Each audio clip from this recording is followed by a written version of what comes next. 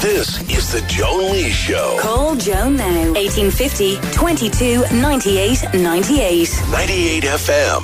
Very good. Now, while the world waited for white smoke to flow from the Sistine Chapel chimney to indicate a new pope had been chosen, smoke of a different colour began billowing into the sky over the Vatican. It was released by protesters demanding a greater role for women in the Catholic Church. Now, I'm joined now by Johanna Hatch, who is co-president of the Women's Ordination Conference, a voice for women in the Catholic Church. Johanna, you're very welcome to the show. How are you?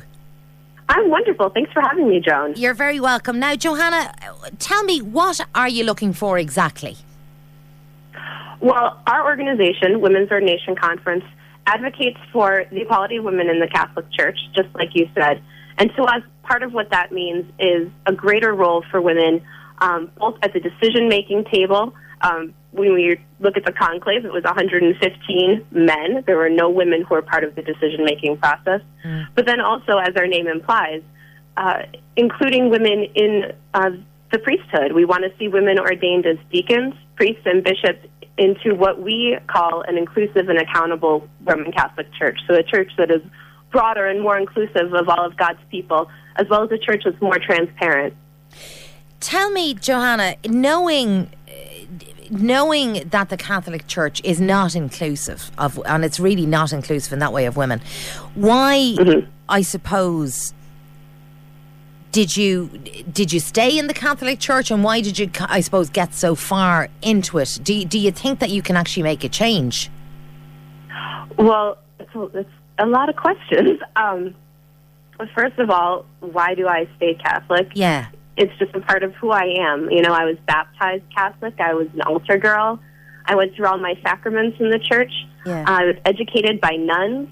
And so it's just it's a very big part of my identity, and I'm just not ready to cede it to those who want to use it as a tool of oppression rather than a force for good. And I know that there is much in the church that is a force for good. But at the same time, I think it's more than just a personal issue. I really believe that it's a global issue. If you look at the size of the church, almost 1.2 billion members globally, the only religion that has a seat at the United Nations, it really is a global force. And so I believe that how the church views women has a global impact. And so we have a responsibility to change it, to at least try to change it and to raise our voices.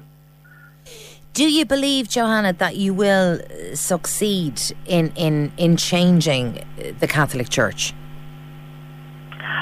I don't know if I will get to see it, but we do know that the church has changed over the past 2,000 years, and the church continues to change. I mean, even with the election of Pope Francis, we saw this is the first non-European pope in over 1,200 years.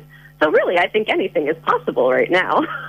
In releasing pink smoke yesterday over the Vatican, where you were just trying to, I suppose, shine a light on your cause.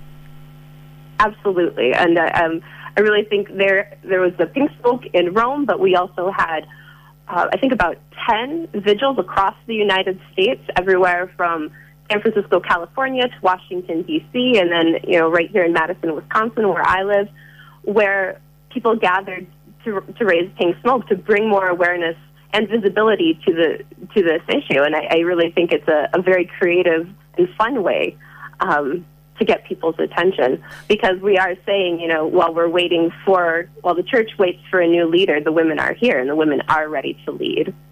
Johanna, would you like to be ordained a priest yourself, or not, I suppose? Well, I'm not called to ordination, but okay.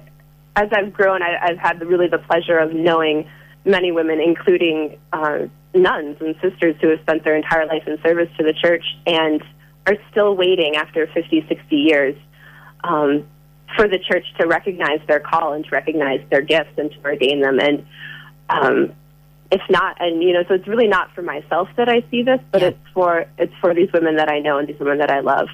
How many members do you have, Johanna, in the Women's Ordination Conference? We have a few thousand members here in the U.S., and then the Women's Ordination Conference is also part of a larger global organization called Women's Ordination Worldwide that has organizations in countries around the world. If you were, and I know you said that you want to make your cause heard, and being a Catholic is part of who you are.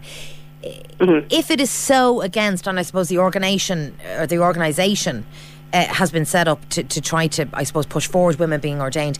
If it is so far against what you believe in, would it not be easier is the wrong word, I suppose, but would it not be better to change to a religion where they accept women as equals? Yeah, and it's the thing. I've tried. I've tried many times to go to different denominations, and I've visited different churches, and I've tried different paths. And I mean, we are so lucky that we have such a diverse and beautiful, expressions of religions, and even within Christianity, so many ways to do it. But it's, there's a certain spirituality, there's a certain tradition, and our traditions are so deep. If you look at the great women saints, women who are doctors of the church, like Teresa of Lisieux or Hildegard of Bingen, and then even if you look into the archaeological evidence, there were women priests in the early church and women bishops in the early church, and it's written in the Bible. Paul addresses Junia, who is an apostle and a deacon. So we know that these traditions have been a part of our church, but only as time has gone on and power has been consolidated, it's really been brushed under the rug and tried to be denied and say, oh, it's always been this way.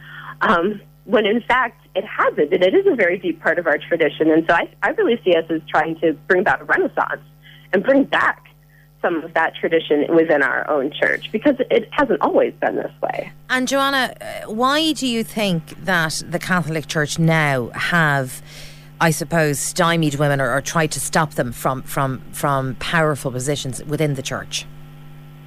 Well, I think it's really a problem globally. I think it's a problem that many religions struggle with, not just the Catholic Church.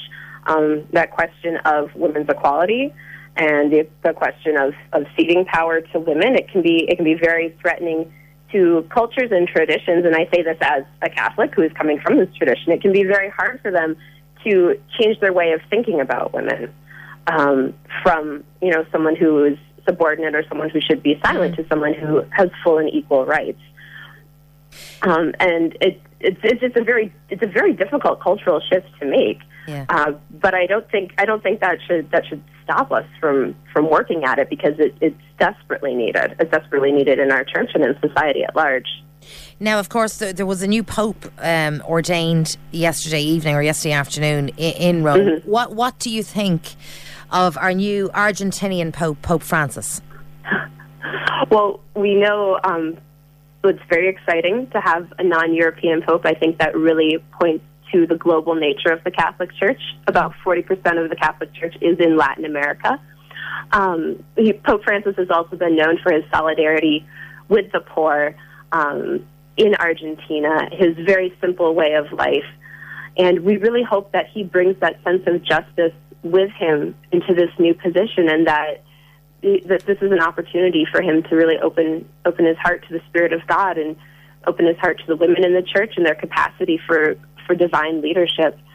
So we are hoping that he brings some of his Jesuit values, because we know he's a Jesuit, the values of social justice, and to really begin to recognize women as equal partners in the gospel for the work of the church. And finally, Johanna, what will be your next move? Okay, so you release Pink Smoke over the Vatican. What are you going to do now to continue your fight for equal rights within the church?